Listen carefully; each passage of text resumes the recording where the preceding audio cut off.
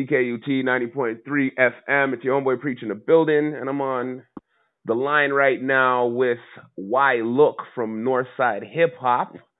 What's up? What's up? What's up? What's happening, man? What's going on?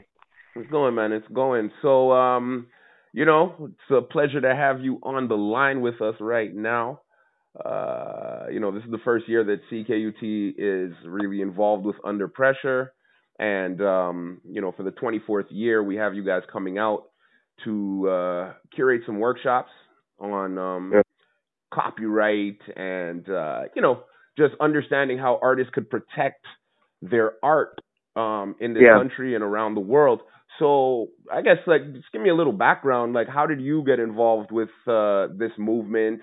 Like, what's your background in the music industry, I guess, in the Canadian arts? And, let's go from there. Yeah, sure. So, my real name is Salman Rana, and my MC name is YLOOK. I came up with a crew called The Circle, which included the more popular members would be Cardinal Official, Socrates, Choclair, Julie Black, Solitaire, Tara Chase from Montreal. And Tara went to school with us. Big up Wager kids. You know what I'm saying? Right. Big up the original Scooby-Doo. Tara Chase, we love her. That's right. Yeah. So that's my homegirl, and I'm actually the one who saw her at a show, and then hit up the rest of my boys. So she'll confirm that. I was just like, yo, there's this MC from Montreal, and she's dope as hell, and that's how she started rolling with us. So so that's kind of, I just came up in the hip hop community like anybody else. And then, but I was always a little, I was into everything about hip hop culture. I just loved it to death. It was just what I lived. It was the culture that I lived. I was also very bookish, and I actually, was probably the one kid out of the entire crew that enjoyed school. So I had some ideas about what I wanted to do, and experience some touring and some other interesting projects, working on Chocolate's Ice Cold and other things like that. And but I also had interest in philosophy. I had interest in human rights and children's rights in particular. And I had a view to going to law school if I could get in, and I made that push, and I did. Came out of law school, actually, much to the surprise of my friends and other people in the music community here, did not pursue music law or anything entertainment related. I specialized in children's rights. I moved to Uganda. I worked in the field while the conflict was happening over there, and then had some other jobs in the field abroad, and then came back to do graduate studies at McGill, actually, thinking I'd go back to the field. But I wrote a side paper on hip hop culture and law, like kind of an alternative jurisprudence, how rules, informal rules are formulated within the culture. And the dean there invited me back to pursue a PhD, which I had no intention of doing. And then, so I started that, and that was 9 years ago. I'm still not done. My funding ran out, so I'm making a move back into practicing law. And, friends and colleagues in the music community were like, yo, you got to come back and work with us.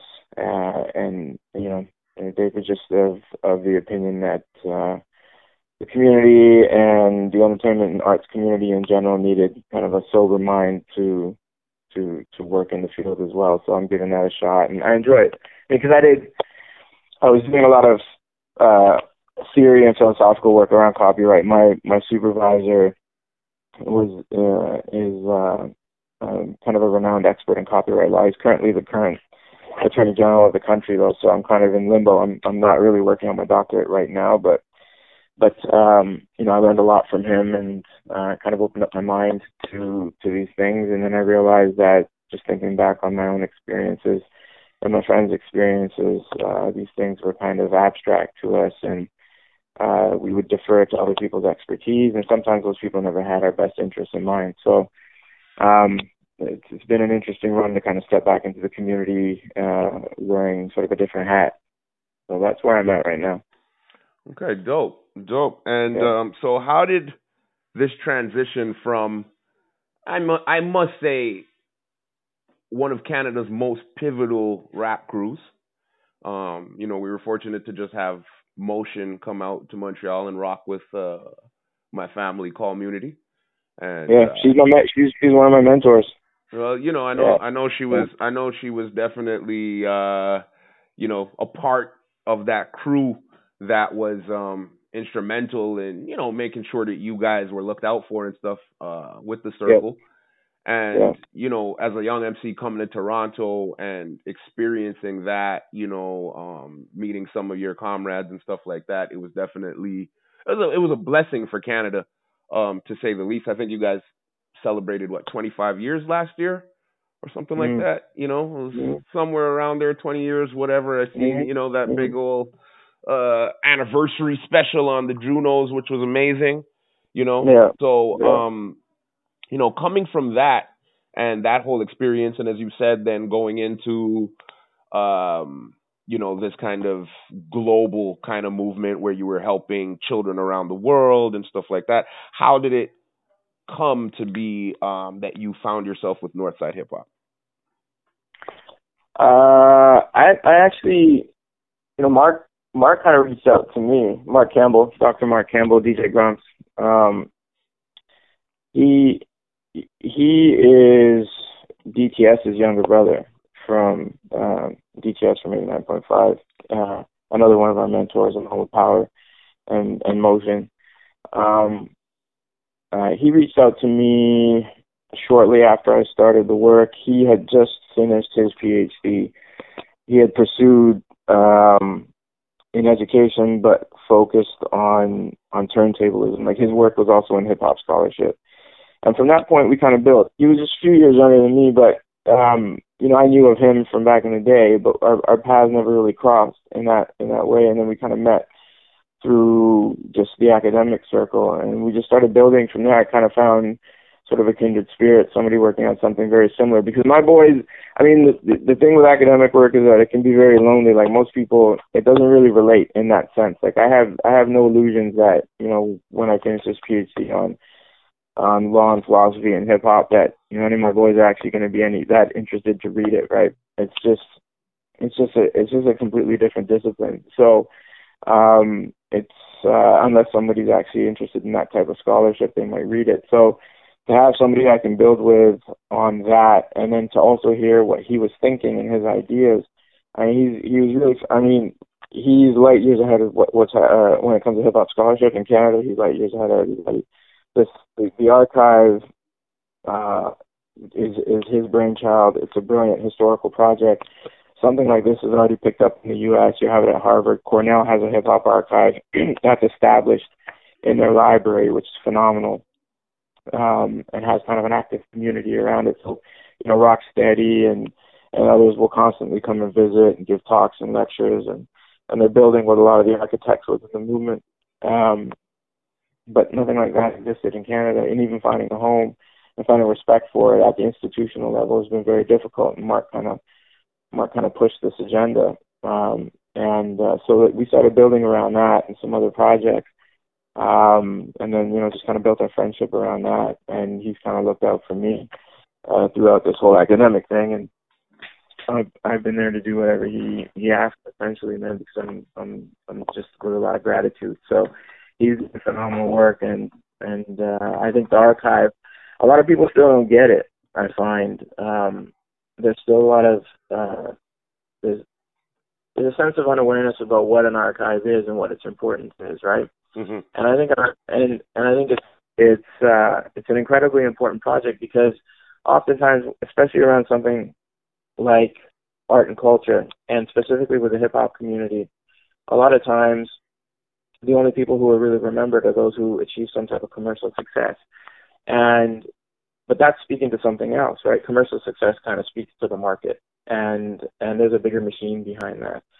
But as a community and as a subculture, as kind of an organic culture that continues to thrive and live regardless of what the market is doing, an archive is something that captures that living history, right? So, if you're a kid in Montreal or Toronto or Saskatchewan and you just released 2 tracks, white labeled on vinyl 25 years ago, but you never did anything else, but your song kind of hit in the city and people remember it, It's very easy to be forgotten if you're only focusing on the market.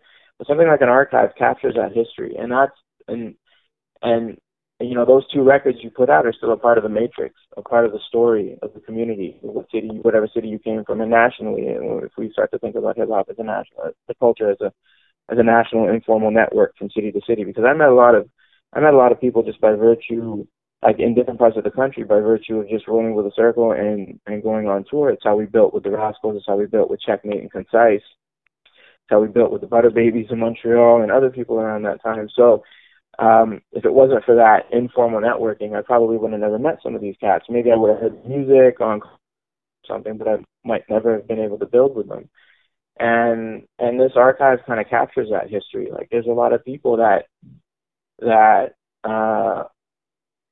or MCs or graph artists or B-boys and B-girls and others, or even writers who there's the danger of forgetting them because they weren't part of that market landscape, right? So, and the archive kind of captures that memory, and they deserve to be remembered as part of that informal network that makes up our community in this country. So, I think Mark is just light years ahead of everybody, and this project is super important, and hopefully people begin to kind of grasp the importance of a project like this. Oh, that's amazing. And I mean, for any artists that are listening right now that may feel that, you know, they have something to contribute to this archive, is there any information on how they can get in touch with Mark or yourself to be a part of this archive? Yeah, you can. So let me just bring it up online so I have the exact address. If you Google NorthSide Hip Hop, you'll get the archive. The actual address is NSHHARCHIVE,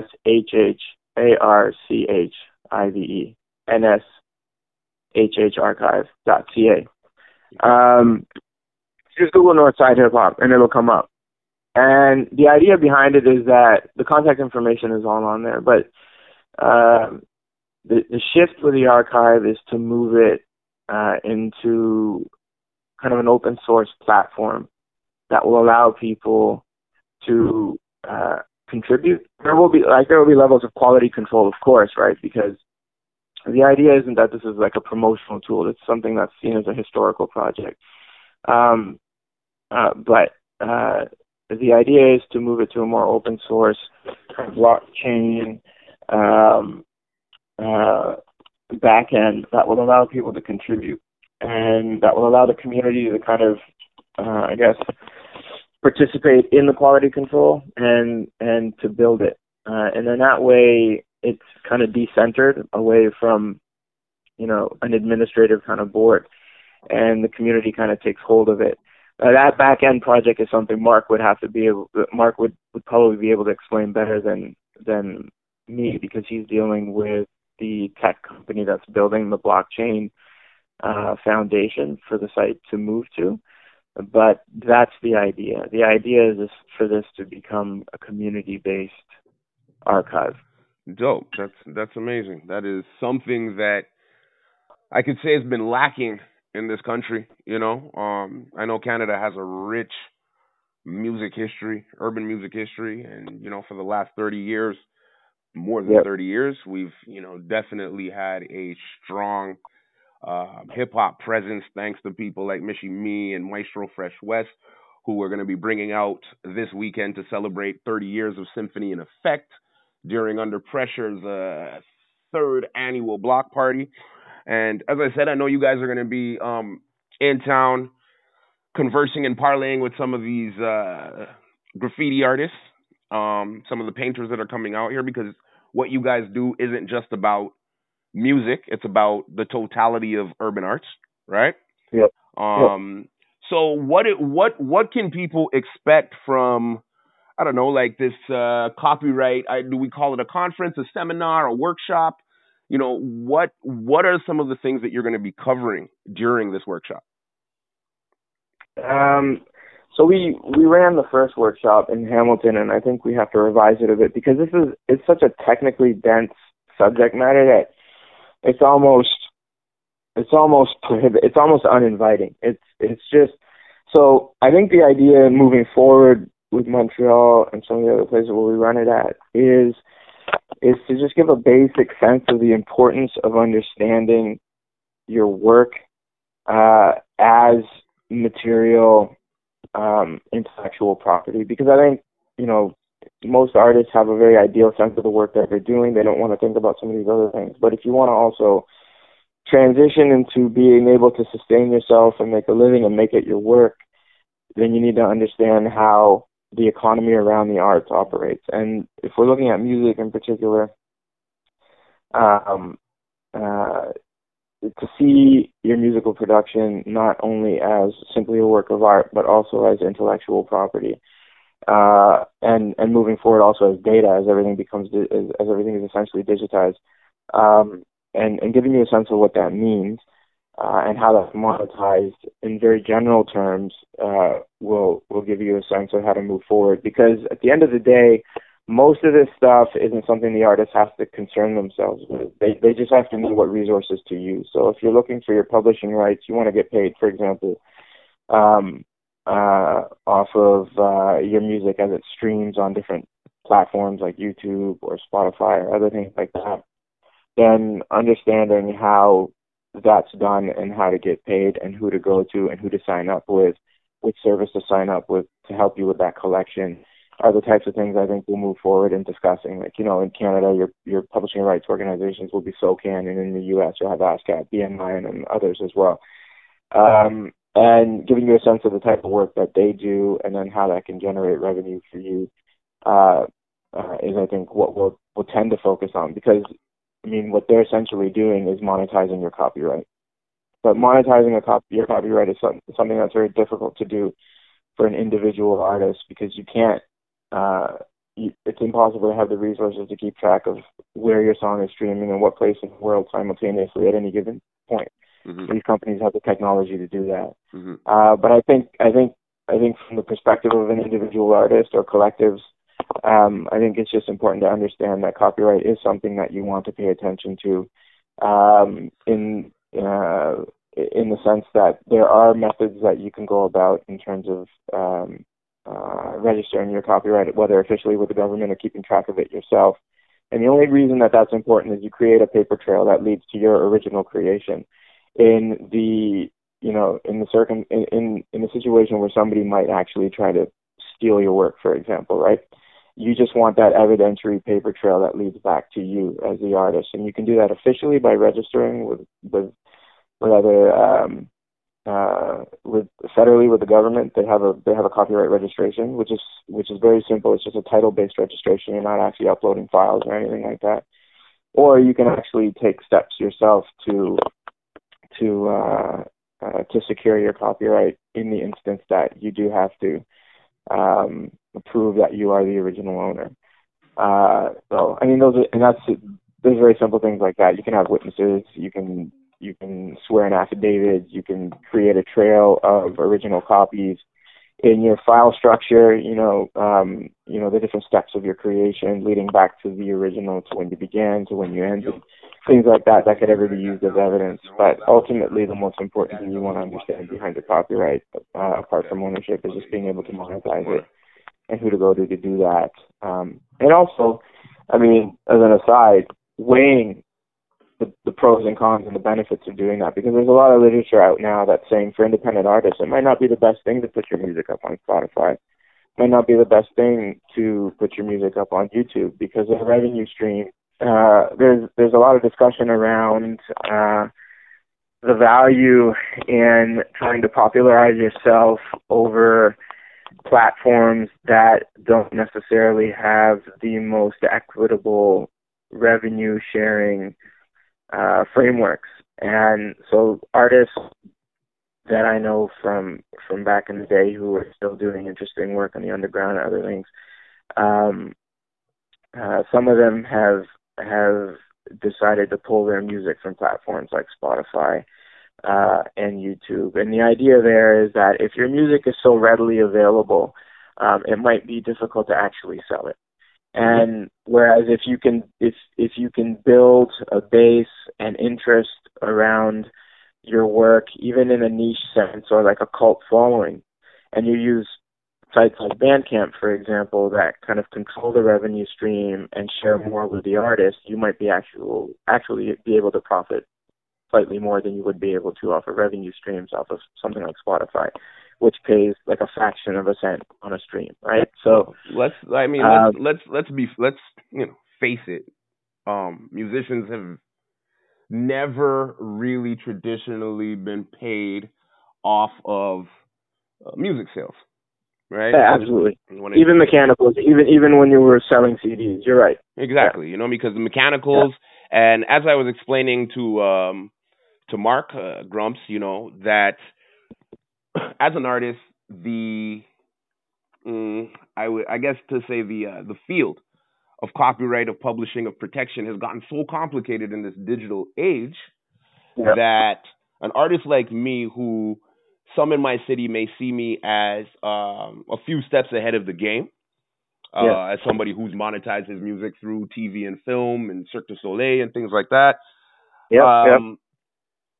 I still find it confusing because in Quebec, we have to jump through extra hoops with companies like Sodrac, right? Yeah. Who is the French, who is like the French SOCAN and stuff like that. Yeah.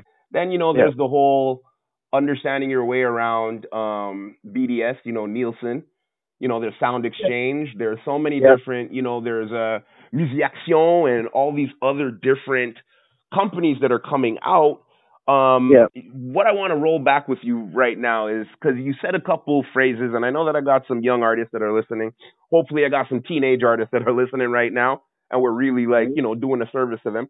So can you explain, because you said intellectual property. So can you explain what IP or intellectual property is to the young artists that are listening right now? Okay. So IP is kind of intellectual property is a technical term to refer to essentially a creation of the mind. It's something, unlike real property, like a house or a car or your cell phone, it's intangible. In theory, you can't touch it or feel it, but it's integral to the artistic and entertainment business globally. And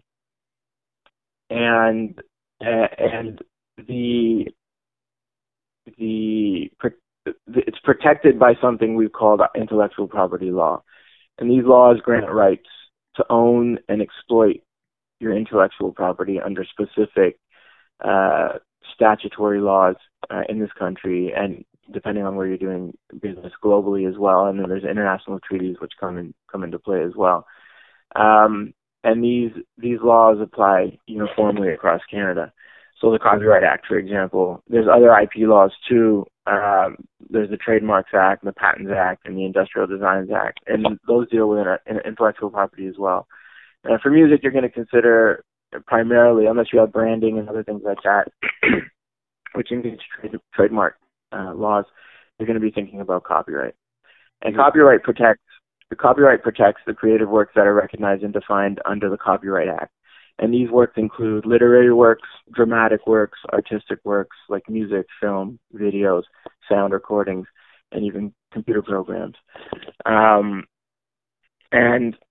a step down from that, if we're talking about specifically music, there's the term music rights, which is just an industry term for copyrights vested in musical work. It's not actually a real legal term. It's just it's a term to describe the copyright in musical works.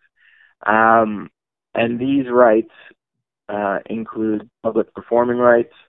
They perform what we just mentioned as mechanical rights, which are the rights to make the mechanical contrivance of the music. Mm-hmm. And this would include recording. Or recording. And this would include things like reproducing music on record CDs or digital downloads and things like that. Mm-hmm. And there's what you were also talking about with your music appearing in film and things like that, the synchronization rights. Mm-hmm. And these are rights achieved through the licensing of music to film, television, DVD streaming, I don't know, sports arena, wherever your music is synchronized with moving images. And then for artists who actually write music, there's the print rights, and this would be the right to print your music This is when something becomes popular and people publish like sheet music, for example. Hmm. And then another step from there is subsidiary rights, and these are the rights to arrange, adapt, or translate music. For example, like if somebody else wanted to use your music for other purposes and interpolate it. So that's traditional copyright in a sense, in a nutshell. Okay. Acquiring your musical copyright, to end that off, just to make it clear for the younger listeners, just kind of a textbook definitional example of acquiring your copyrights.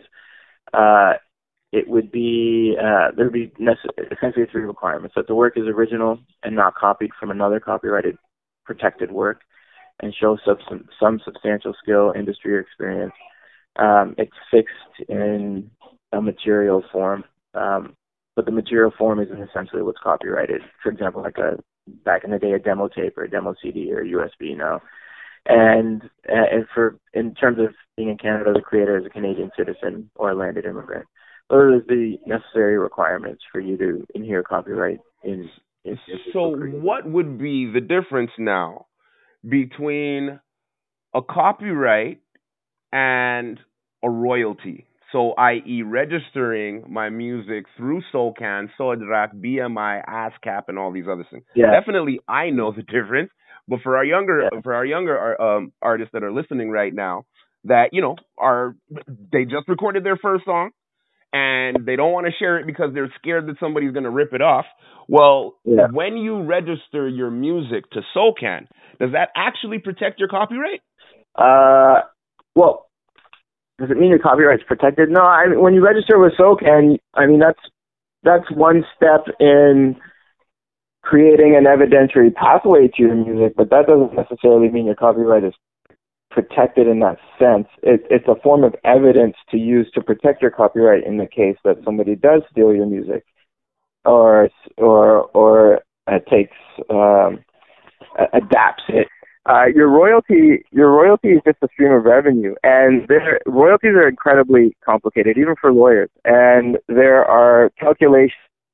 Like I was looking over the ASCAP calculations the other night, and they have very complicated methods to draw streaming revenue from performance rights from any innumerable number of sources wherever your music may be played, and then generate revenue based off of that. So your royalty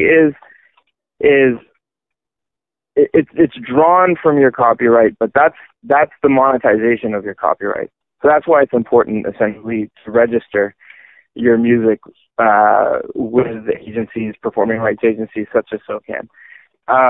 But your royalty is a revenue stream. Your royalty is money. It's pay, and that's why it's important to register, because it's very difficult for an individual artist to try to collect and remit everything that they would need to do to draw off of these royalties and make sure that they're getting paid when their music is being played. Mm-hmm. So, and these things are incredibly complicated. They weigh the time of airing of the performance. They look at where it's happening, when it's happening, what time it's happening, who's streaming it, where it's streaming, and from there they have complex calculations as to how much something will get paid, and it's not a set rate, and they have cycles of pay. So you have to as an artist understand when you're going to get paid, so you can expect it. You got to stay on top of these things yourself as well. But SOCAN has 4 cycles, I believe,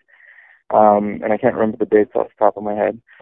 But so I don't know if that answers the essential question, but the royalty is related. The royalty is definitely related to your copyright. You can only, you're going to get paid if your music is legally copyrighted, but it's not essentially a protective thing. That's the royalty is your revenue stream. Okay, so now is it?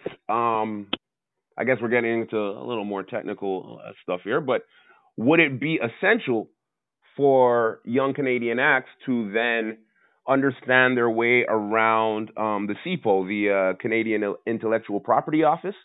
Because I know it's the CIPO that would pretty much be taking care of copyrights, right? So does that apply to young artists in Canada? I think it's important to know it, and it's not hard. If you go to the CPO website, there's a ton of information for any artist who, I think a 13-year-old could work their way through that and understand copyright essentially. And with CPO, if you register with CPO, then you've done yourself an advantage, because then your copyright is, I mean, it's a title registration, but your copyright is officially registered with a federal authority. And, you know, it'll be time-stamped and everything like that, and they'll have a good record of it in case you ever have to argue it as evidence. But I think the CPO is an incredibly good educational tool for people to self-teach themselves about the technicalities of something like copyright. I mean, even lawyers go back to it to just read up, because it is so complex and complicated. It's a fundamental educational tool, and that's what I think. That's what I mean, maybe we should hammer that point. We should hammer this point home with some of the younger listeners, that this isn't something. There's certain things that you obviously have to outsource. You're going to want a lawyer to look over a complicated contract that's 35 pages long to ensure that your rights are properly protected, or that you're negotiating your rights out properly. If you're signing a deal with a label or a performing rights company, or you're going into a publishing deal, or any type of complex relationship you might be entering into. But at a very basic level, to understand your rights as an artist is something that you can take upon yourself. You don't essentially need to come to a lawyer or an expert or a professor or anything like that to learn copyright and intellectual property. It is something that is something that you can teach yourself, and the information is all there. There's hundreds of books that have been published on it, but you could start with CPO. You could start with. There are a number of professors online who have published lectures on complicated matters concerning intellectual property that help break it down into kind of basic everyday terms for people to understand. So I think in that sense, it's never been a better time to be an artist, because 35 years ago it was very difficult to track this information down. You know, you would have to order pamphlets and other things like that, and work your way through very complicated jargon. But I think we're moving in a direction where I think people value and understand that making these things publicly accessible in plain English for especially artists to understand is a benefit, and it enhances creativity in this country and produces more interesting cultural products. Okay, dope. So, I mean, on that note, like, I know Mark was saying that when you guys come in this weekend, you guys are going to be more so focused on the visual artists and the visual aspect. You know, we're doing the music. I guess this is the music workshop that we're doing right here live on CKUT 90.3. Shout out Louise and Alex for definitely making this possible and happen. Shout out the entire staff over at Under Pressure, Sterling, Melissa, and the whole crew for making sure that, you know, we can bring some valid information to these young artists out here, because, you know, it's few and far between.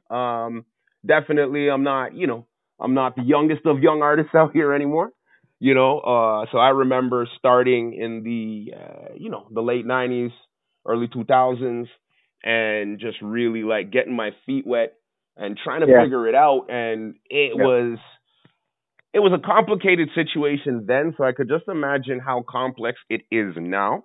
So we definitely have to tip our hat to people like you who are taking the time to want to educate us as a culture, you know, educate these kids out here to make sure that they're doing their thing and they're doing it properly, you know. What would you say are the, I don't know, top 3 or top 5 things that a young artist needs to know about protecting their art in this country? Things are moving. So, we talk about the disruptive economy now with the digitization of everything. It's, real talk. We're all essentially educating ourselves every day because things are moving so rapidly, right? So, there are some standard things that I think artists should know in order to protect themselves always is one, just equip yourself with an understanding of the way things are moving now. And I think most of them do. I think most younger artists have a better grasp of how to even arrange their music better than any of us did maybe in the past when we had to book studio time with an engineer. I mean, the artists are essentially the engineers themselves now. But moving beyond copyright and just understanding your work as property, and I understand there's a lot of problems with even thinking about it like that, because you can problematize private property and concepts like that, and you can get into the more complicated issues with just participating in a market that's based on a very crude form of capitalism. So I understand the tension in that, but if you are an artist who wants to work with their artistry in the here and now, you kind of have to negotiate all of that. So the one thing I would say is to just build a good team, have a sound understanding of the importance of contractual relationships, because when you enter into contractual relationships, you are in your own way creating the rules around the partnership that you're entering into. Know and understand your position as an artist when you are negotiating. Always be sure to not place yourself in a position where your power as the creator is diminished, because oftentimes people will float the money, or they'll talk about the opportunity, and they'll want to engage in a contract where your rights might be slightly diminished because you might be balancing it out with the opportunity cost. So you have to be very careful, because music, for example, is something that can, it can pay you in perpetuity. It can be ongoing. So you want to enter into a proper contractual relationship and understand where you're going to be, 5 years down the road, if that song, for example, takes off. And take stock of your expenses. Think about the type of life you want to live. What is it you need? What do you need now? What will you need, 2, 3, 4 years down the future?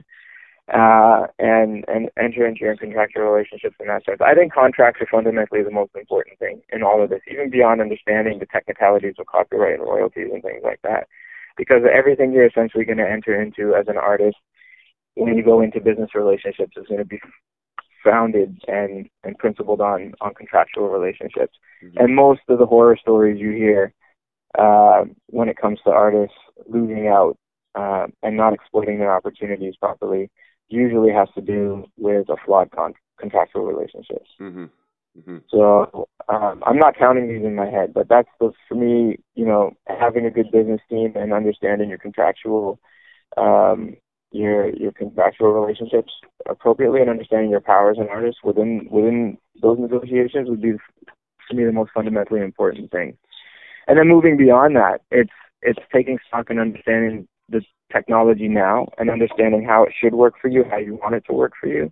Everybody might be moving in one direction towards streaming and wanting to have their music on Spotify and achieving, with a view to achieving the most global recognition, or to try to get your music in to reach as many audiences as possible. But then there are the alternatives of understanding the value of even having a loyal following versus having, mass exposure. And if you can understand the difference in that, then you might be able to make a decision to say, well, maybe I should keep my music off of this platform, and maybe I should focus on something that has, if you look at, that has the statistics to prove that they can track artists better and create a better following and a better consumer base for that particular product or artistic creation. And that becomes something that's more exploitable in positive terms for that artist. So yeah, I don't know if that's, I wasn't even counting, but for me, essentially everything comes down to the contractual relationship. I think that's where artists have lost out historically the most, and that's very important. And that's reading the terms of services when you upload something. That's in personal face-to-face negotiations with somebody who wants to book you for a show. everything is premised on a contractual relationship. Okay. So it's important for an artist to understand what they're signing up for. Okay. All right. Well, Yeah. I think that our listeners have, pretty much been stocked up with info. You know what I'm saying? I think you covered, definitely you covered a lot. You educated me as well. It's gonna be a pleasure to have you guys in town, building on this, and we don't want this to just be something that happens, during Under Pressure or now on the radio. We're definitely, I guess, as the voice of the streets of Montreal, I'm extending that open invitation to you guys to, make this place a part of your home and like come out here and start educating these youngins who are coming up, because Yeah, no doubt. that mentorship and that energy is few and far between, and we definitely appreciate when we see it around. We got the one and only DTS in the building with us today and stuff like that. And I know Grumps is going to be here later on in the week. So we look forward to meeting you guys and, getting to build with you guys more. How can these, outside of going to the archive and stuff, how can young artists or budding artists, whatever, find you guys, find this information, get in touch with you, and, potentially pick your brain? I have one social media account, which is Instagram. So you can find me on there at YLOOK _YLOOK, YLOOK _YLOOK. I check the DMs. I'm principally on there because I love all the informal archives that the graph artists have put up there, from back in the day. So that's why I'm on there. I have philosophical issues with social media, so Instagram's the only one right now. And you can contact me there like you would be able to contact me anywhere else. I do have email. People can contact me on email. I sent that to you. I don't know if you wanna edit that in, or I can just read it out to you now. It's salman.a.rana@gmail.com. Nope. And that's that. And I'm accessible. And then the contact link on the archive website. Mm-hmm. You can hit up Mark through there. And Mark has my contacts if anybody wants to hit me up through there as well. Open access, man. I'm always happy to discuss things with people from the community. I love the hip hop community. I'm committed to it. It's what I culturally identify with as growing up in the city. And I'm looking forward to participating some more. And I think you have, just from what I know about you, you have a lot of these kids too. Sync rights is something that I don't think most artists really have on their radar. Mm-hmm. And that's a very important thing to think about. I was lucky because Jermaine Dupri, basically told us that, film and TV were the new record labels. You know what I mean? Yeah. And 100%. Getting those placements were how we would be able to sustain our future. And kind of just, within 30 days, I was on it. You know what I mean? Like I was making sure to get my stuff done. So I do encourage young artists out here to figure out how they could find their ways around publishing, sync, all of that other stuff. And, as you said, for the most part, it comes down to like being another job, because with the whole revolution of this, digital age, it's hard for an artist like me to see that a movie or a television show may have been streamed like 700,000 times, and you're probably making $75 for that show or for that episode, because everything comes down to a fraction of a cent at this point. Yep. So, really trying to wrap our minds around how this is growing into the future. And I guess that comes into my final question for you. I guess I'm going to ask you to, rub your crystal ball a little bit. And in your opinion, where do you see copyright or, music rights going in the future? Or do you know of any changes that are coming up that may affect us that you might want to give us a heads up on? I think, so with copyright in particular, I think Creative Commons and the copyleft movement are very promising, and they're premised around more cooperative communities where people essentially um, uh, acknowledge and openly acknowledge that their copyright is licensable and shareable. So somebody can build off of your copyright essentially without having to worry about paying you, but then they're obligated to ensure that your copyright is insured in their new production as well. So I mean, historically, the idea behind copyright laws has been that one, that yes, they're there to protect individual artists, but they also stifle creativity.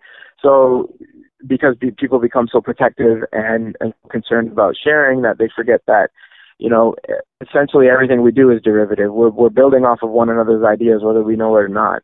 And Creative Commons and copyleft, which copyleft essentially came out of the data movement, out of software, but people are beginning to apply it to other things like music and visual arts and other things like that. But what these do is they say essentially the artist will create the product and they'll say, okay, here's my copyright. And in my copyright, I'm agreeing to, and this is all done online and you just click a bunch of boxes, but I'm agreeing that this is licensable, and this has a copyleft copyright, which means it's licensable and shareable. People can build off of it as long as that they ensure my copyright is secure in the new creation as well. So then what you have at the end of the day are these creative products where a number of people have insured their copyright, and then if an instance somebody else wants to pick that up and monetize it, like a private company for a commercial, everybody gets a piece. And I think that's the wave of the future. I think, you know, the idea behind the disruptive movement is, I think the idealistic idea behind it is that it's a cooperative movement. Obviously, we know that it's essentially monetized by big corporations as well. But if copyleft and Creative Commons and other movements like this can create more creative opportunities for people to work together and also protect their copyrights jointly and cooperatively, then we're going to see more interesting forms of monetization. On the flip side, I see in terms of the technology, I'm imagining that at some point, Spotify is going to, just like Netflix turned into a production house, I'm imagining that things like Spotify and Tidal and these other places are going to turn into record labels, essentially. And what that means for the artist, I'm not sure, but that might be better for a dependent artist. For example, if something like Spotify wants to give them a development deal, I'm not sure. But I have a sense that at some point, some of these big streaming services might transition into similar kind of structures as Netflix and start getting involved in actually producing and signing and giving deals of that sort. Mm-hmm.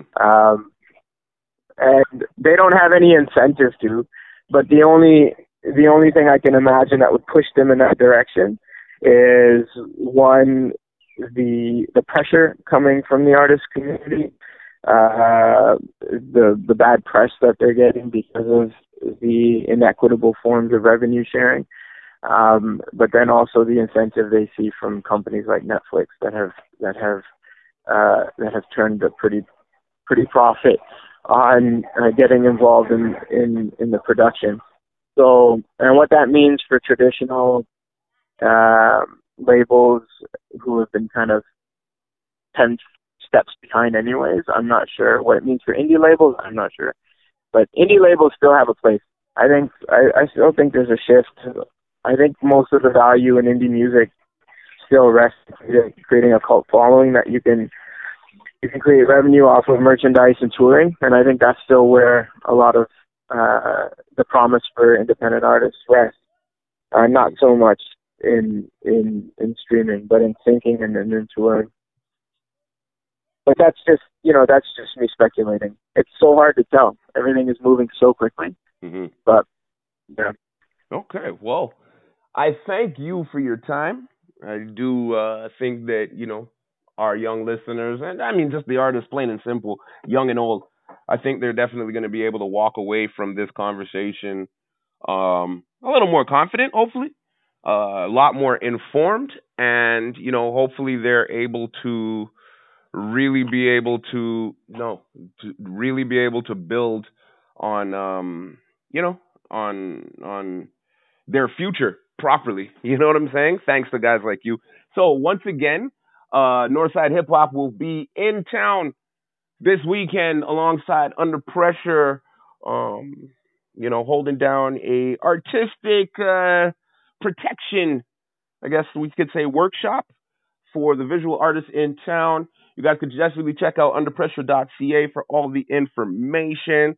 We've been talking to the one and only YLOOK, live and direct from Toronto, representative of the Circle, representative of Northside Hip Hop, and so many different things.